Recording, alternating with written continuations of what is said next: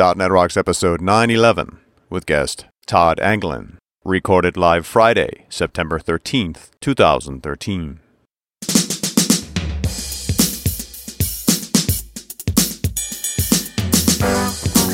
This episode is brought to you by Telerik, offering the best in developer tools and support. Online at telerik.com. And by Windows Azure, who wants you as an MSDN subscriber to activate your free Windows Azure credits and start building your own dev test environment in the cloud. Activate before September 30th for a chance to win a 2013 Aston Martin V8 Vantage sports car. Go to .netrocks.com/Azure to enter and win. And now, here are Carl and Richard. Thank you very much, and welcome back to .NET Rocks. Carl and Richard again. Indeed. What's up, buddy? We keep doing this. We do. Hey, it's show 911. What's weird about that? I don't know. It's just a random thing. We're recording on Friday the 13th. Okay. Okay. It's getting weirder. It's getting weirder. But we have some good stuff to announce here coming up. And dude, just go to .netrocks.com and look at our schedule. Yeah. Because we're all over the place. Just way too much to talk about here. How are you, buddy? What you been up to? Man, I tell you, I am developing the ultimate indoor grow room for tomatoes. Yes, tomatoes, not the other stuff. Please don't send you could send the police to my house. That would be great, actually. I'd show them my tomato plants. But I'm doing hydroponic tomatoes in an indoor grow room. But the cool thing is I'm using all Gadgeteer electronics to do temperature and humidity sensing. And I just hooked up my relays. So now I can turn appliances on and off, such as heaters, fans, and water valves, so that I can do all that stuff automatically. And it's just something I've wanted to do for a long time. I love that stuff. We talked about it for a while, and I'm doing it. I did this with the fish tanks when I used to have fish tanks. I don't have fish tanks anymore, and you know why. Yeah. But that kind of automation is really cool. Well, now that I've figured out the relay, I think I can do anything. Because if I can turn appliances on and off with code, now I can just you can do anything you want. Now I can do anything I want, right? Yeah. And water valves and stuff. Yeah. Now the house is my playground. But it's this whole AD conversion thing, actually doing a very analog thing like turning a knob, right, with digital controls. It's not as simple as it looks. No, it's not. It's tricky. That's cool. Yeah, GHIelectronics.com. I have all my stuff from there. So once it's all done, of course, there'll be a big blog post and a video and all that stuff, and I'll tell you all about it. So there you go. All right, it's time for Better Know Framework. All right, buddy, what do you got? What I got? No, here's what I got. If you go to tinyurl.com/funnyjs, okay, it's a forum where some people posted some funny JavaScript. That works. So when you place the code into your browse URL bar and press enter, all the images from any website you're on will begin to fly around all over the place. It's kind of funny. Oh, wow. I don't understand it, but it works. And it's like one long line of JavaScript. Yeah. And then somebody fixed it so it worked in Firefox. Too funny. Now, so, JavaScript's become that kind of language, right? That people literally are playing jokes with it now. Yeah, it's fun. That's great. Fun stuff. So rather than tell a joke, I figured you could play a joke on your spouse or your friend or whatever, your boss. Go ahead, plug that in, and just walk away. And then the windows are flying all over the place. Images, rather. Awesome. Yeah. All right, who's talking to us, Richard? I grabbed a comment off of show 855, and that's the one we did with Jeff Fritz, another Teleriker. Yep. The one where he talked about how there's one ASP.NET. Everything works together. And this comment comes from Tom Hartnett, who says, "This was a really great episode. It was great to hear about the current state of web forms versus MVC installs and jobs. Also, I was surprised and delighted to hear that you could, if you wanted to, introduce MVC into an existing web forms website. Jeff mentioned that you would have to ensure the routing worked properly, but it should be possible. As someone who maintains a very large web forms website solution, this was encouraging news. I was aware that Visual Studio uses the .NET SDK command line tools under the hood to do build source, and that project templates, such as the MVC website template, are just that, templates to help the developer quickly build solutions. But I honestly was not aware that MVC could be introduced to an existing web forms website. Very interesting, and thank you very much. Yeah. Tom, you are welcome. We are happy to bring smart people on the show to teach you things. That's what this place is all about. That's what we do. We're happy to do it. And yeah, it's great to have one ASP.NET. That's good news. So a .NET Rocks mug is on its way to you. And if you'd like a .NET Rocks mug, just write a comment on the website at .NETRocks.com or on any of our mobile apps. We make them for iOS, Android, Windows Phone 7 and 8, and Windows 8. And those apps were built by Diatom Enterprises, who'd love to build you an app. Just go to diatomenterprises.com. And before we go any further, I need to tell you that Pluralsight provides comprehensive developer training online. They have hundreds of hardcore developer training courses authored by MVPs and industry experts. They release over 40 new courses a month and offer a free 10-day trial, giving you 200 minutes of access to their library. Pluralsight offers a wide range of topics, including iOS, Java, Android, web development, and pretty much anything you can think of on the Microsoft stack, including extensive Windows 8 coverage. Pluralsight has coverage of HTML5 and CSS3 development topics as well. Try Pluralsight today. Subscription plans start at just $29 a month. And with that, let us welcome back to the show Todd Anglin. Todd is Executive Vice President of Cross-Platform Tools and Services for Telerik, a provider of tools and solutions for web, desktop, and mobile application development, and also the primary sponsor of .NET Rocks. In his role, Todd is responsible for teams focused on cross-platform solutions, which include the company's popular HTML JavaScript framework KendoUI, as well as Icenium, the easiest way to build hybrid mobile apps. Welcome, Todd. Thanks, guys. Thanks for having me back. Always fun to talk to you, man. And I think the last time was when we did that makeup show from their disaster on the road trip. Right. I'm glad we were able to actually make that up, and I'm glad the second one actually worked. I'm glad we didn't have to do a third try on that. Yeah. Real professionals here. We're all professionals. Yes, sometimes on the road stuff breaks, and on that particular road trip, stuff broke a few times. Yeah, we were hard on those shows.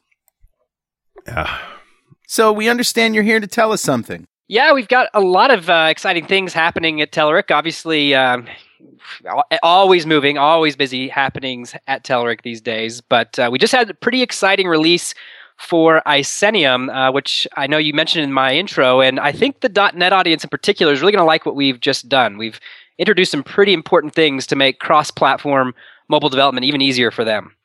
Well, you said this is hybrid mobile apps, so as opposed to native mobile apps, this is the hybrid solution. So this is the PhoneGap sort of what PhoneGap started, going in that direction. So right. tell us what Icenium does, and then tell us what your new version does. Sure. So I think it's useful, just since you highlighted it, that hybrid is one of sort of three primary ways you can build mobile applications. The ways people tend to think of are either web, which everybody is familiar with, native, which is very obvious. You use native SDKs for each platform, or hybrid to build mobile apps. And hybrid sort of blends a little bit of the value and the reach of web with the power of native applications. And one of the most popular hybrid containers out there today is something called Apache Cordova, otherwise known as PhoneGap, which is, of course, Adobe's trademark now. And Icenium, what it does is it helps people building apps in that middle category, those hybrid apps. And it does that by simplifying and abstracting all of the effort usually associated with setting up and building hybrid apps to reach multiple platforms. And what a lot of people don't often realize is that even when you choose hybrid application development, which relies on things like HTML and JavaScript to build your application UI and your application logic, you still ultimately have to build hybrid application packages for every device you want to target. So that means you have an iOS hybrid package, an Android hybrid package, and by default, that also means you need a Mac and Xcode to build for iOS, and you need the Android SDKs and perhaps Eclipse or something else to build for Android. Right. And so every one of those platforms needs a shim, kind of a native container to host your app in. Exactly. Even though the app itself is built in HTML and JavaScript. Right. And those shims essentially are just actual native applications. The relatively simple native applications, they just host essentially a full screen web view, if you will, sort of a browser without any of the browser Chrome around it. Right. We used to, like in the old days of VB, we used to take a web browser control and put it on a Windows form, and boom, we've got an instant, web-enabled application. Right. Nothing old, or everything old is new again in mobile, I would say.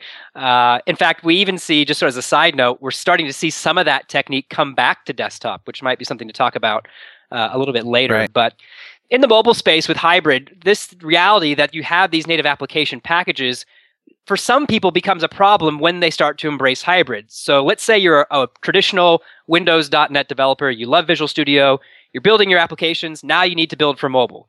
Well, market share says that your platforms that you're going to target most likely include iOS and Android. So you do some research, you figure out hybrid's going to help you reuse some skills you already have, perhaps that JavaScript either as a web developer or as maybe you went to the tiny URL and you now know JavaScript because the images are flying around your screen. But however you learn JavaScript, it's more familiar than a lot of languages. And now you want to take those skills, and let's say you go to iOS and you want to build an iOS app. You've instantly hit a problem because even though you could write the code and you could test the code in your browser and write it in Visual Studio, to ultimately build and put that app on your iPhone or on your iPad, you need a Mac. And that's a problem for a lot of developers. They don't have Mac sitting right next to them if they're traditionally doing a lot of Windows and .NET development. So what Icenium does is Icenium says, hey, hybrid's got a great promise. One code base across multiple platforms. How can we now take away the other challenge hybrid presents of needing multiple ways of building that one code base? And so Icenium pushes all of those requirements up into the cloud. And so what we'll do for a developer is take that code base, build the apps for iOS, for Android, and help them deploy them directly onto the device, and basically make the whole process of hybrid application development super easy and super productive. You can make quick changes, see them on the device, see them in a simulator. It's a really fun thing to do once you get your hands on it. So you have Macs in the cloud and Java machines in the cloud, and you're building that stuff all behind the scenes for us. Yeah, absolutely. In fact, that was one of the unique challenges we faced early on when we were building Icenium last year, maybe even a couple of years ago, is we needed a way to build on Macs in the cloud. And as you might guess, Amazon's cloud and a lot of the other traditional big cloud vendors don't exactly have Macs sitting in their scalable cloud infrastructure. So we actually had to work with Rackspace. Yeah, is there any? I don't think there's such a thing as a Mac VM. That's an interesting idea. Why doesn't that exist? It actually, as far as I understand, yeah, I'm no expert, but I think it is actually just simply licensing of OS X, if I'm not mistaken. Right. Yeah. They don't like that. They don't like VMs at all. They like Windows VMs on a Mac. They don't like Mac VMs on anything. Because they don't make virtual money off of a virtual operating system, which that's right. Doesn't sell on hardware, I think is their bottom line. But at the end of the day, it's a challenge for us because absolutely, you don't have VMs you can put out on the big clouds. And so we have a good working relationship with Rackspace. Telerik does a lot with Rackspace. And so we actually partnered with them and managed to get Macs into our cloud infrastructure. So we do have Macs out there that we can do the builds and deploys on for iOS. And that gives developers a distinct advantage. We manage all of that for them. Wow, that's fantastic. Okay, so that's what Icenium does. And we've talked about it a couple of times on the show. But now there's something new. Right. So up until now, Icenium has been all about how do we help you quickly get into hybrid mobile development, cross-platform mobile development, and quickly be successful. So if you're familiar at all with Icenium today, you'll know there are two primary ways you can build apps using Icenium. The desktop-based editor called Icenium Graphite, and a web, basically cloud-based code editor called Icenium Mist. And these are some pretty compelling development environments. They have simulators for your mobile apps. They have great IntelliSense. They have the ability to connect devices, help you deploy your apps to devices. And we've invested a lot of time and energy into making it super simple for you to, again, just get started and be successful for the explicit task of doing mobile application development. In fact, our last release, I don't know how many people have checked it out yet, introduced a complete visual designer for building mobile apps. You now have this really neat drag and drop experience for building mobile applications visually, and that also leverages Telerik's KendoUI Mobile, as you might expect. Yep. I've used it. It's pretty cool. But we know a few things about developers. We know developers have certain tools they love, certain tools that even when they see other tools they like, they just can't give up that tool that they love. And so we wanted to address one of the biggest audiences that obviously we deal with, and that is the .NET developer who loves and works every day inside of Visual Studio. And Visual Studio... Yes! Yeah. Yes! There's a few of those people Studio. Out there. You have Icenium in support in Visual Studio. That is exactly right. So what we've done Woo! is brought the entire power of the entire power of Icenium directly into the Visual Studio environment. And that actually means a lot of different things, which is why it's taken us a while to really get it out the door. But it's more than just the build in the cloud. When we talk about the Icenium experience, we mentioned the simulators, the publishing experience, publishing to the app stores, something we call Live Sync, which is the ability to see changes on devices as you make changes in your code. And we brought all of that into Visual Studio right where you're working. So you can reuse all of your existing plugins, you can use your existing themes, and then have all this extra great stuff for building cross-platform mobile apps. Wow, so that's fantastic. So is there an Icenium project template, I take it?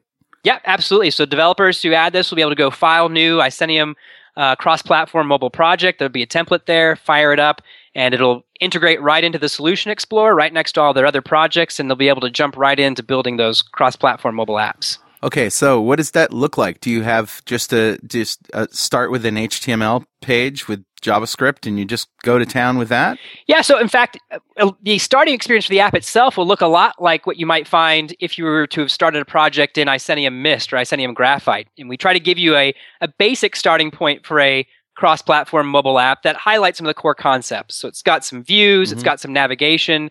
In fact, if you start a new project in Icenium, you'll find that we have a number of templates. So you can sort of jumpstart a cross-platform mobile app with KendoUI Mobile. You can jumpstart a cross-platform mobile app with jQuery Mobile, or even just a blank template if you want to do it all from scratch. And so we give you those same options in Visual Studio to get you into it and going, and you don't have to just kind of figure out from a blank page what to do next. Okay, and do you have you said a number of views, so you have views for different form factors of screen sizes and that kind of thing? Yeah, it's an interesting question you raise here because it sort of takes us down a line of thinking where there are some solutions to cross-platform mobile apps which are more about configuration. That is, developers are asked to do some configuration of various properties, and then an app is more or less auto-generated. And Icenium is more about giving developers control and flexibility. So it's a true developer product in the sense that developers can essentially do whatever they want to do inside of their cross-platform mobile app. We'll help them get started with some common templates that introduce the idea of views and navigation. But it is a real powerful developer environment, which means you can bring in any library you want. You can build tablet apps. You can build phone-targeted apps.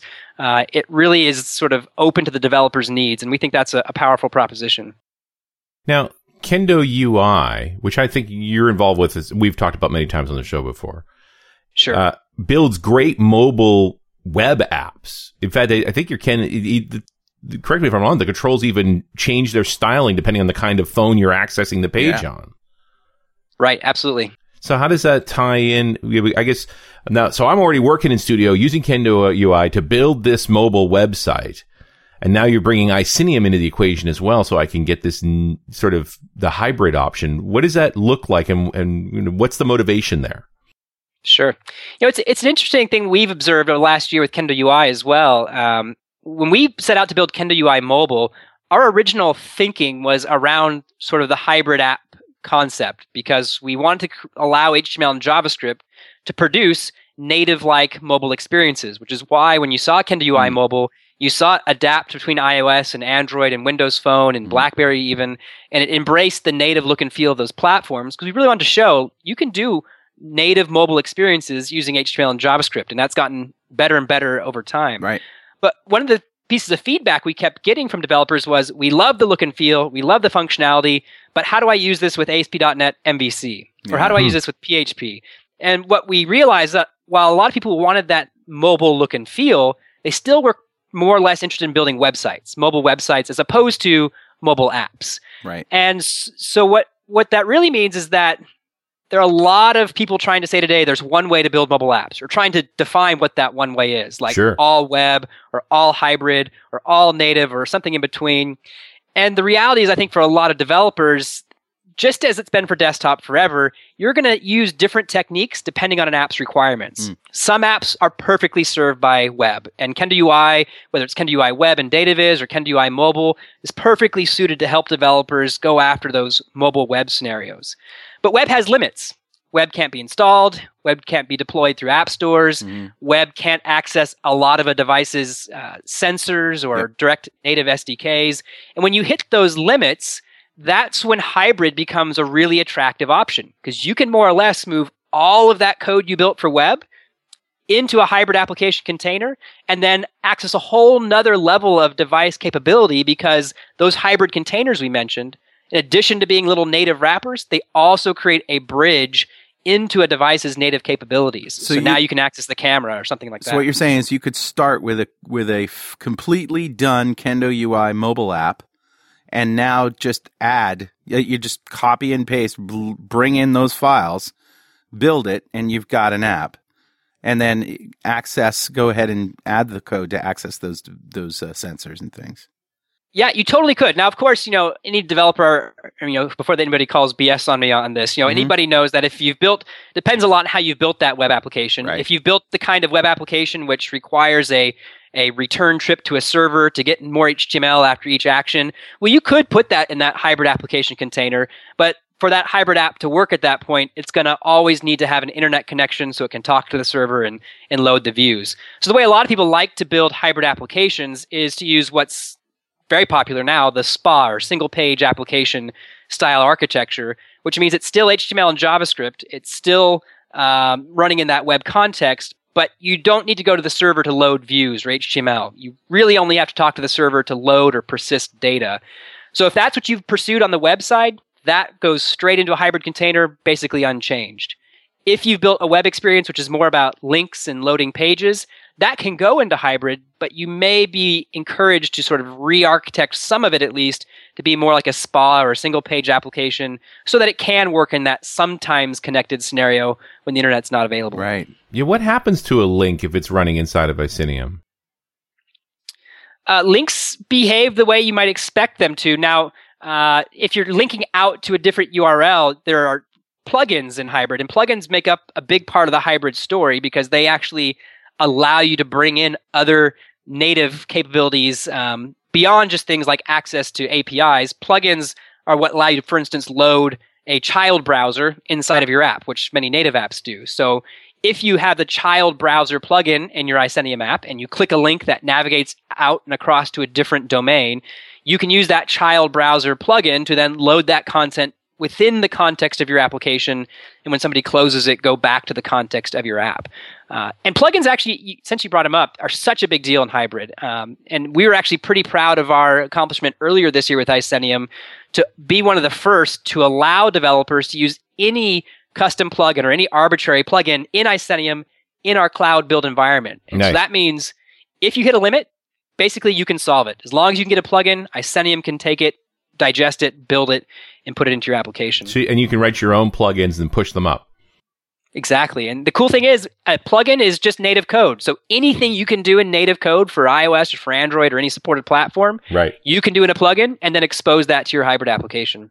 Wow. Yeah, it really does take away all the limitations on that.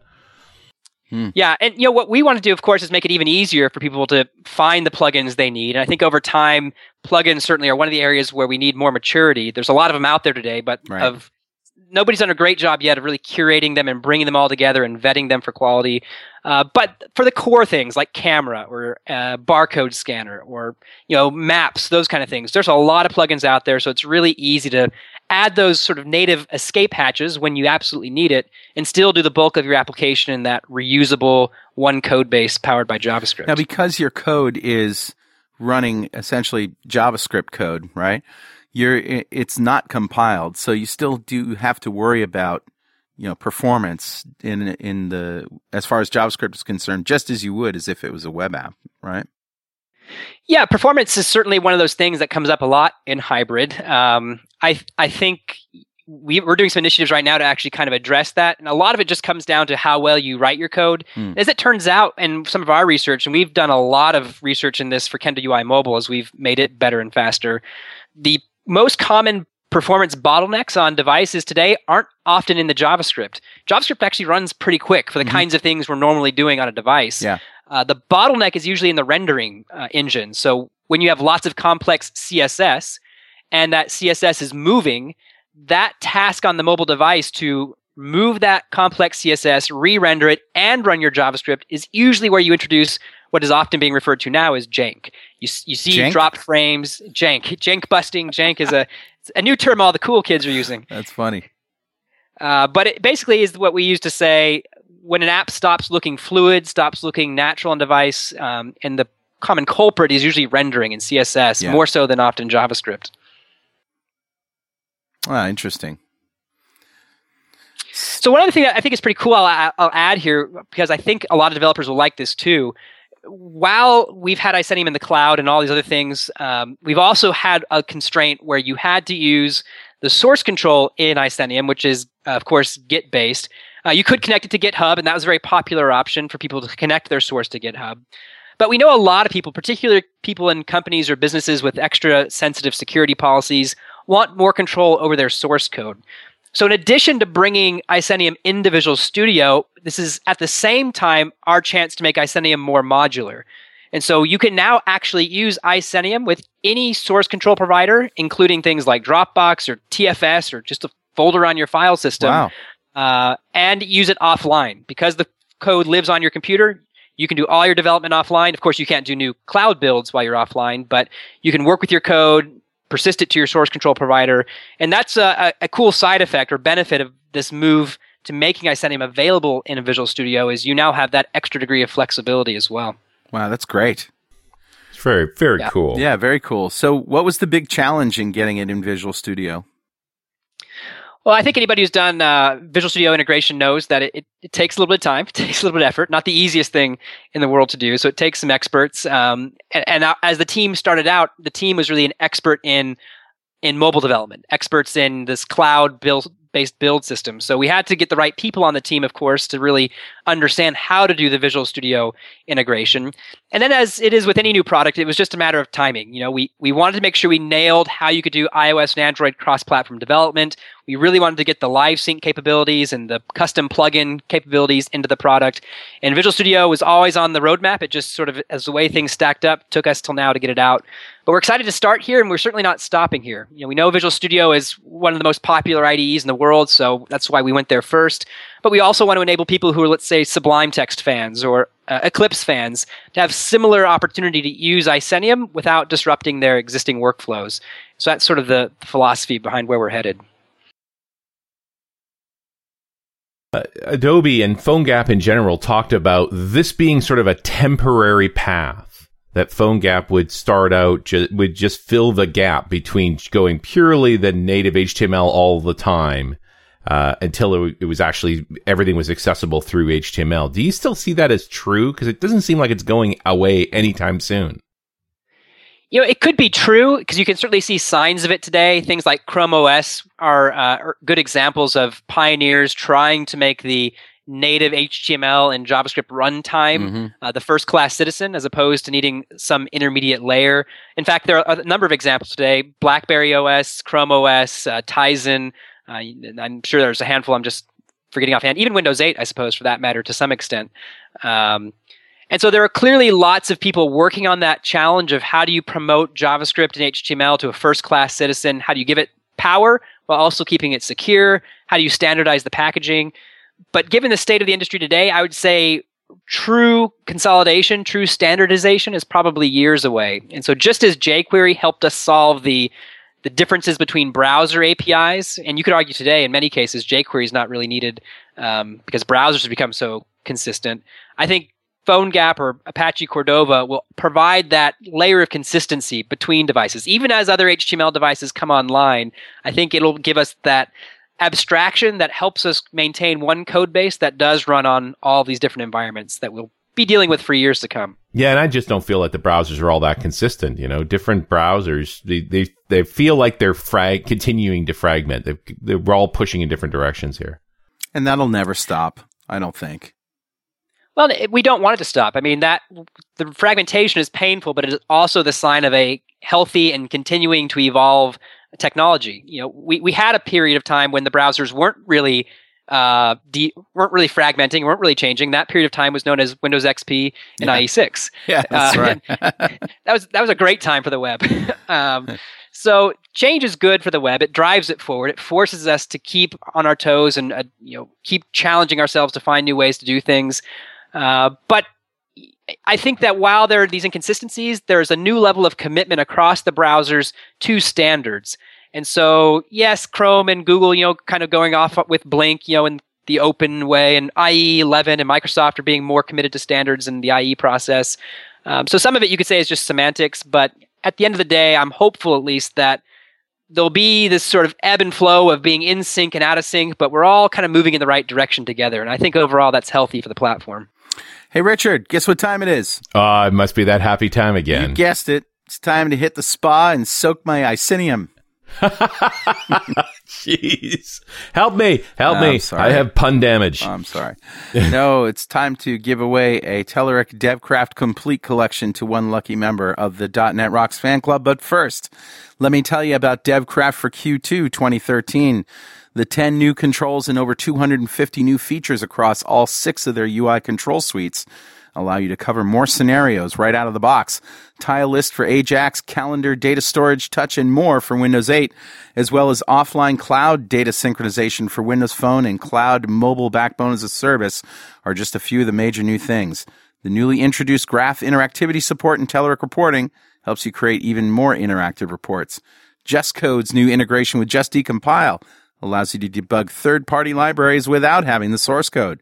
Check it out at Telerik.com, and don't forget to thank them for supporting .NET Rocks. Absolutely. Who's our winner today, bud? Our winner today is Syrian Rorty. Oh, congratulations, Syrian. Pick up my golf clapper for you. Awesome.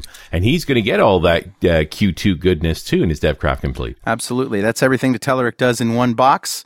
And we give one away in every show to one member of the .NET Rocks fan club. If you don't know what we're talking about, go to .NETRocks.com, click on the big Get Free Stuff button, answer a few questions, and join the fan club. We have thousands of members, and every December we give away $5,000 worth of technology to one lucky member of the fan club.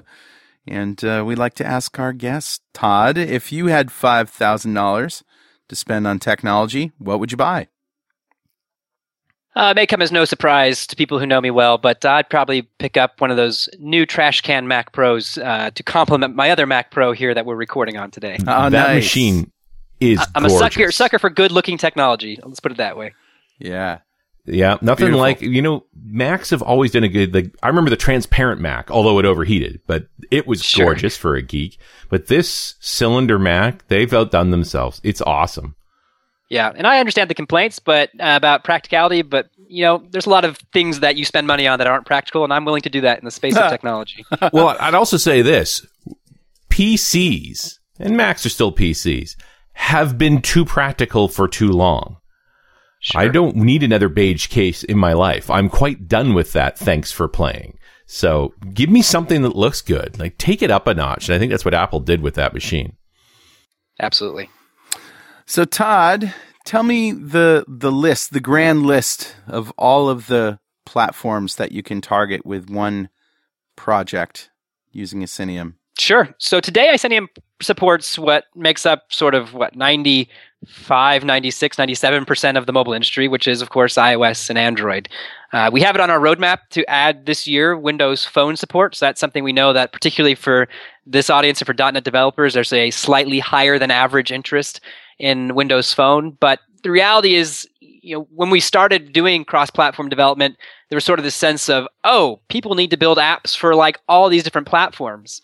And for better or worse, it seems that really rapidly the mobile cross-platform mobile devices that matter are iOS, Android, and then maybe something else. And it's a really and maybe. And so we think for right now, developers interested in getting in mobile development are probably going to start in iOS and Android and then add those other platforms once those projects have been successful. And we're going to be continuing to add platforms to Icenium over time so that we're ready when those developers are ready. But today you can target iOS and Android. Well, I wonder if you have something in Icenium, how easy it would be to create a Windows 8 app using the WinJS solution, because you're essentially using a lot of the same tools. Your UI may not look the same, but for that matter, you're not doing any real UI with Icenium, are you? I mean, sure. I'm trying to imagine how it works, but when you build your stuff in the cloud, aren't you making the UI look like the particular platform?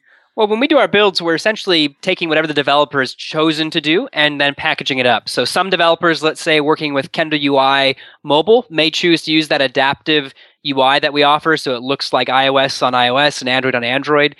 One of our last releases for KendoUI mobile, though, introduced a new theme called the Flat UI theme.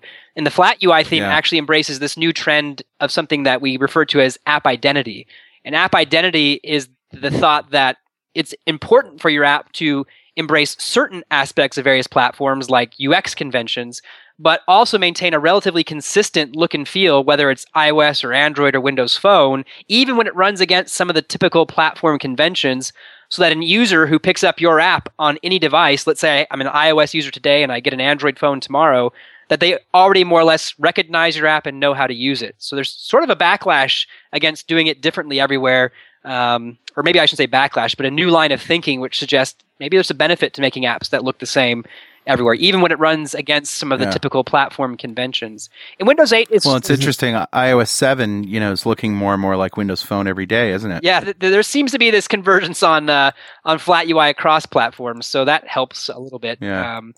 But Windows 8 and WinJS are sort of in the same category as a lot of those other platforms like Chrome OS or even Firefox OS, in that once you've built a hybrid application using HTML and JavaScript, some of it will probably be tailored to specific devices, especially the HTML if you want to make your app look and feel like a, let's say, Windows 8 app. But a lot of the JavaScript, the application layer stuff, is totally reusable. You can totally take the stuff that talks to your web services, that loads data, that does this and that. That stuff should totally travel between platforms with basically no need to make any changes.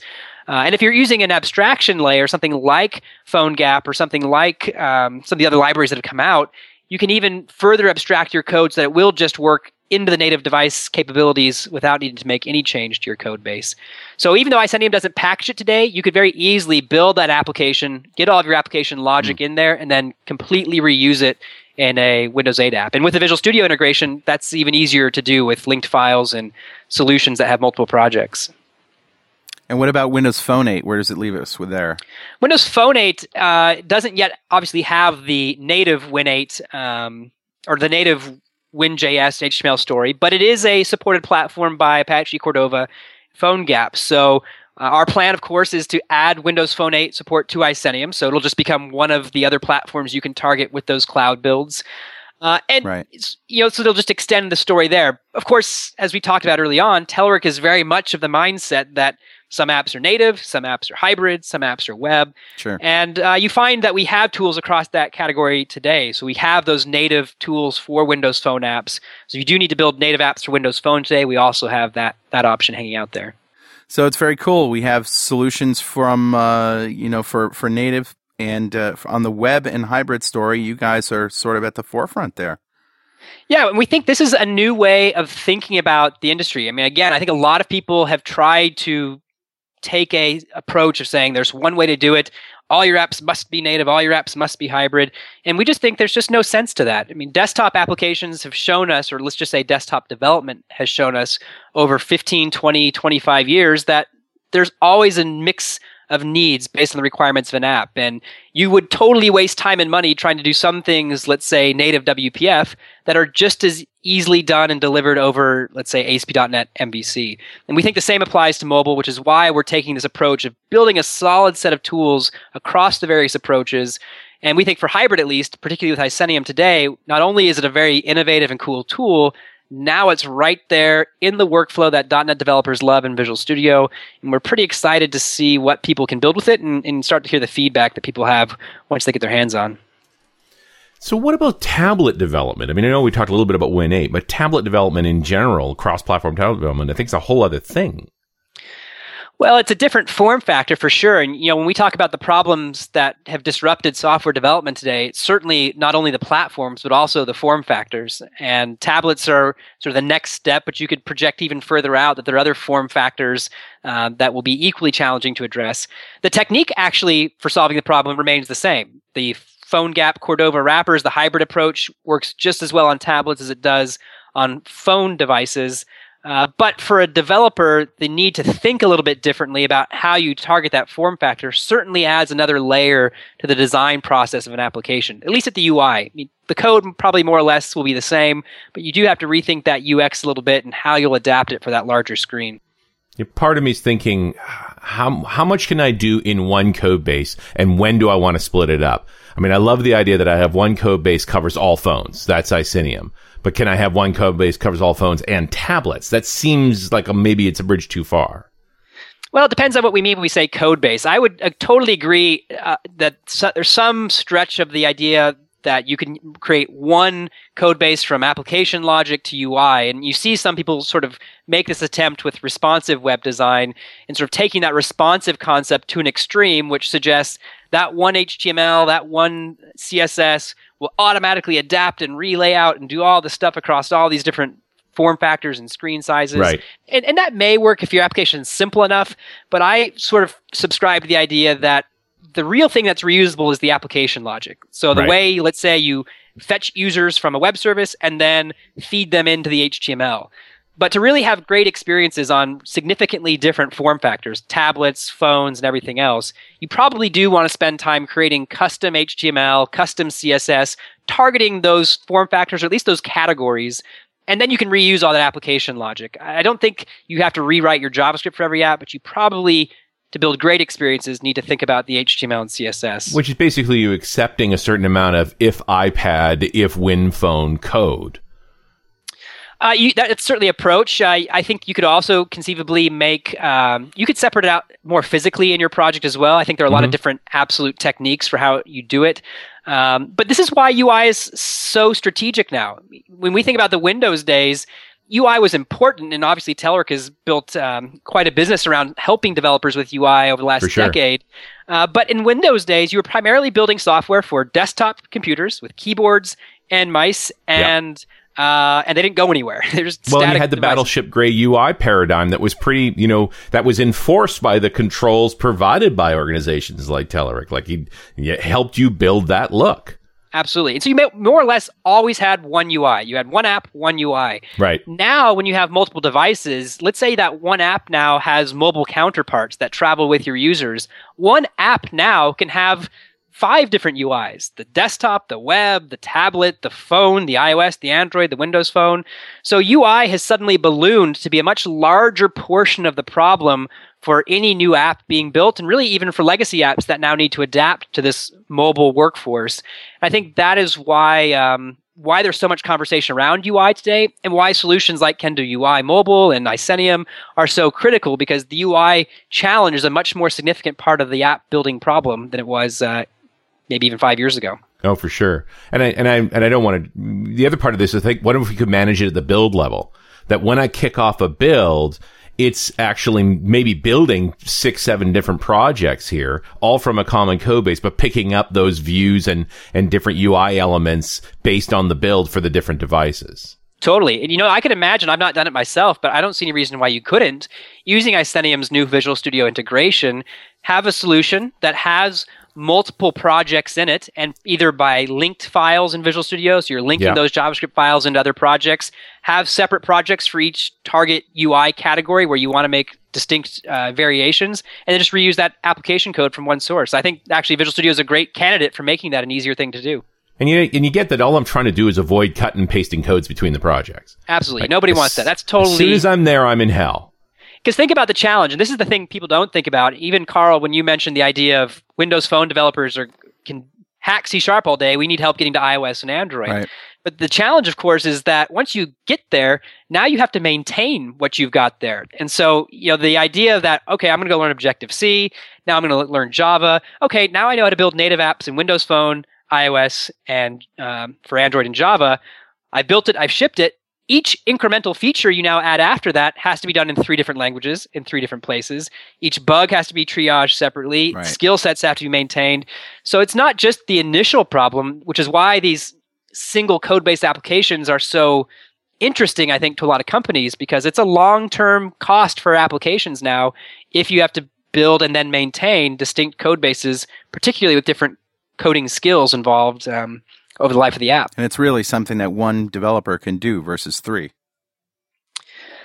Well, I mean, you could. I mean, it depends, right? And I think one of the things that even we've observed as a challenge in Telerik is you tend to not have an even distribution of skills. So, you got either a bunch of great .NET guys, or at the wrong time, you have a bunch of great HTML5 guys, or a bunch of great iOS.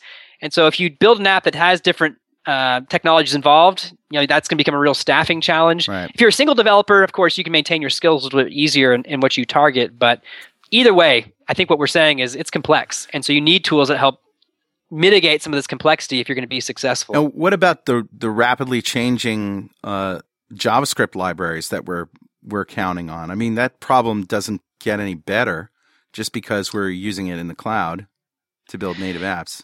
Well, you always want to make sure you pick good libraries. I mean, libraries are partners to your application's code base. And a lot of people have always challenged Telerik in the past, particularly as we've done things like KendoUI, to say, hey, KendoUI, hey, Telerik, why didn't you go adopt popular open source library B instead of going and building your own thing inside of KendoUI? And our response generally is because we didn't write popular library B. Yep. And so if there's a bug in popular library B, we can't support you. And we'd rather build something that we can support and we can evolve and make better for you as you need it to be evolved. And I think and on behalf of all KendoUI users everywhere, thank you for doing that, because that was the right choice. We appreciate that. And we'll make it easy as possible for you to integrate those libraries. We just can't support them. And so I think the same goes for hybrid applications and choosing libraries. You've got to choose libraries which you can trust, which are either supported or that you don't mind supporting in the case of open source libraries, and just choose them judiciously. But by and large, most libraries that are out there that are reputable, like jQuery and others, AngularJS, of course, very popular today, are good candidates for use in hybrid apps. Yeah, it's an interesting dance here, and I think you make a good case for, especially when I'm thinking about enterprise development, and I need to support these multiple platforms. Like, there's just no reason to pay the penalty for straight native development. I just got to be. What I'm trying to measure, and because I've turned into a manager somewhere along the line, is what is the additional cost of new features per platform in this model. And I think that seems to me to be one of the strongest arguments for the hybrid solution. The problem, of course, I mean, just to dovetail off of that briefly, we used to think that, well, how do you solve this problem? You just tell employees this is the device you're going to use. Yeah. And so now there's one platform because we've picked it. But it sort of, unfortunately for businesses, software developers, the bring your own device policy has been embraced by IT at the same time, in part to reduce costs, in part because consumers demand it. So now what we see is Gartner research showing that the average CIO is already reporting that they support 3.5 different mobile platforms within their environments on aggregate, and they expect that number to grow. So even I presume that half platform is BlackBerry. Yeah, right. Oh, geez, did I say that out loud? I'm sorry. I thought you were Canadian. Don't you have to carry the flag? Well, we should talk. Windows Phone is pretty low too. Yeah. But the reality is that companies that are the place where you thought, if anywhere, we could say we're picking a platform, we don't have to deal with this multi-platform complexity, have already given in and basically said, nope, we're going to be multi-platform because we're bring your own device, and we just need to deal with that reality and figure out how to build for it, which is interesting. It's a big change at the same time. Yeah, it's very, very interesting because, I was going to continue to say, you can't argue with the cost per platform support for a pure web solution either. Although it's hidden. Stuff breaks sometimes. Like, it's not always obvious that the web is not completely cross-platform. Sure. And the web's biggest challenge has always been cross-browser. So I think if you relate the cross-browser debugging and building challenges similar to the costs of cross-platform with hybrid in particular, there's certainly no. I think this is true for any technology. There's no silver bullet. Everything's going to have its downsides. And it's about being able to marry the right approach to the right application. Know your requirements, know your skill sets, and optimize how you use web, hybrid, native for the various apps you're building. Todd, are there any apps that we can download in the iOS or Android stores that were built with Icenium we could check out? Yeah, there's a lot of great apps out there today. Of course, one of the things that I always tell people, because sometimes people wonder why there's not more apps out there, is because a lot of the kind of customers that we're helping, a lot of the kind of people listening to this show, in fact, are building apps that go into their internal environments, to their corporate users. They don't show up as consumer apps on consumer app stores. And frankly, if you were to ask my advice, I think that a lot of consumer apps do make good candidates for native application development, which may surprise some people. Much in the same way that a company has one giant .com, which is consumer-facing, they have 100 internal-facing websites which are not that big .com. And I think same kind of applies with mobile apps. You've got that one big consumer app and maybe 100 internal apps. And so Icenium and Hybrid, I think, do lend themselves a lot to that portfolio of applications challenge. But in the public app stores, we have some pretty cool examples. In fact, one guy who's now a Icenium developer advocate, Rob Lauer, he worked at the University of Wisconsin, and he built and published the game day application for UW, which all those Badger fans are using every weekend right now for college football. And so if you go out there and look for the University of Wisconsin app, you'll find a pretty cool example of something that's out there. Wow, cool. And Icenium.com, it's ICE, like ice, NIUM.com. We'll get you started, it looks like. And what's the offer there? There's like a free for 30 days offer or something? Yeah, absolutely. You can get started and get that app on your phone in 5 minutes. Just go out there, sign up. It's free for 30 days. Get started if you want in Icenium Mist right there in the browser. No software installs, no downloads. And if you like what you do as you get started there, you'll actually be able to take that project from Mist and load it right up inside Visual Studio. So if that's the direction you want to go, then that's going to be super easy for you to do. So real quick, how does it get onto my Android phone or my iPhone from the cloud? Do I have to go through a store, or what's the story there? If you're developing, we've got a feature called Live Sync. And what Live Sync lets you do is get that app onto your device very quickly so you can see the app, test the app, debug the app as you're making changes. In fact, on iOS, we have a companion app called Icenium Ion, which you can go find for free out in the Apple App Store. And because obviously iOS does not allow side loading of apps, you can use Ion to scan a little QR code and then load that app up in your phone directly and do debugging there right on the device. So it's a pretty cool little debugging feature. But then if you want to get your app out into the app stores, Icenium does support direct to App Store publishing. So you can publish that app right out to Google Play, right out to the Apple App Store. We also make it possible for you to grab the packages we produce, like the compiled packages for iOS and Android, and then deploy them directly to users for internal scenarios. And our goal, of course, is to make it even easier for you to deploy and publish those apps to private sets of users or internal users in the future. Todd, this is fantastic. Fantastic news, and I can't wait to get started in Visual Studio. Thanks a lot, guys. That's awesome. All right, we'll see you next time on .NET Rocks. Thanks for listening. And remember, Pluralsight.com is where you can get 200 free minutes of developer training online. Pluralsight.com.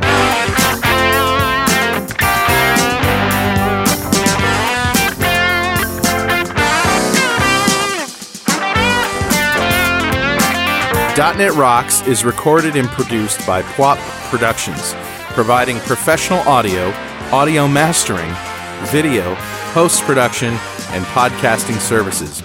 Online at www.pwop.com. .NET Rocks is a production of Franklin's Net, training developers to work smarter and offering custom on-site classes in Microsoft development technology with expert developers. Online at www.franklins.net.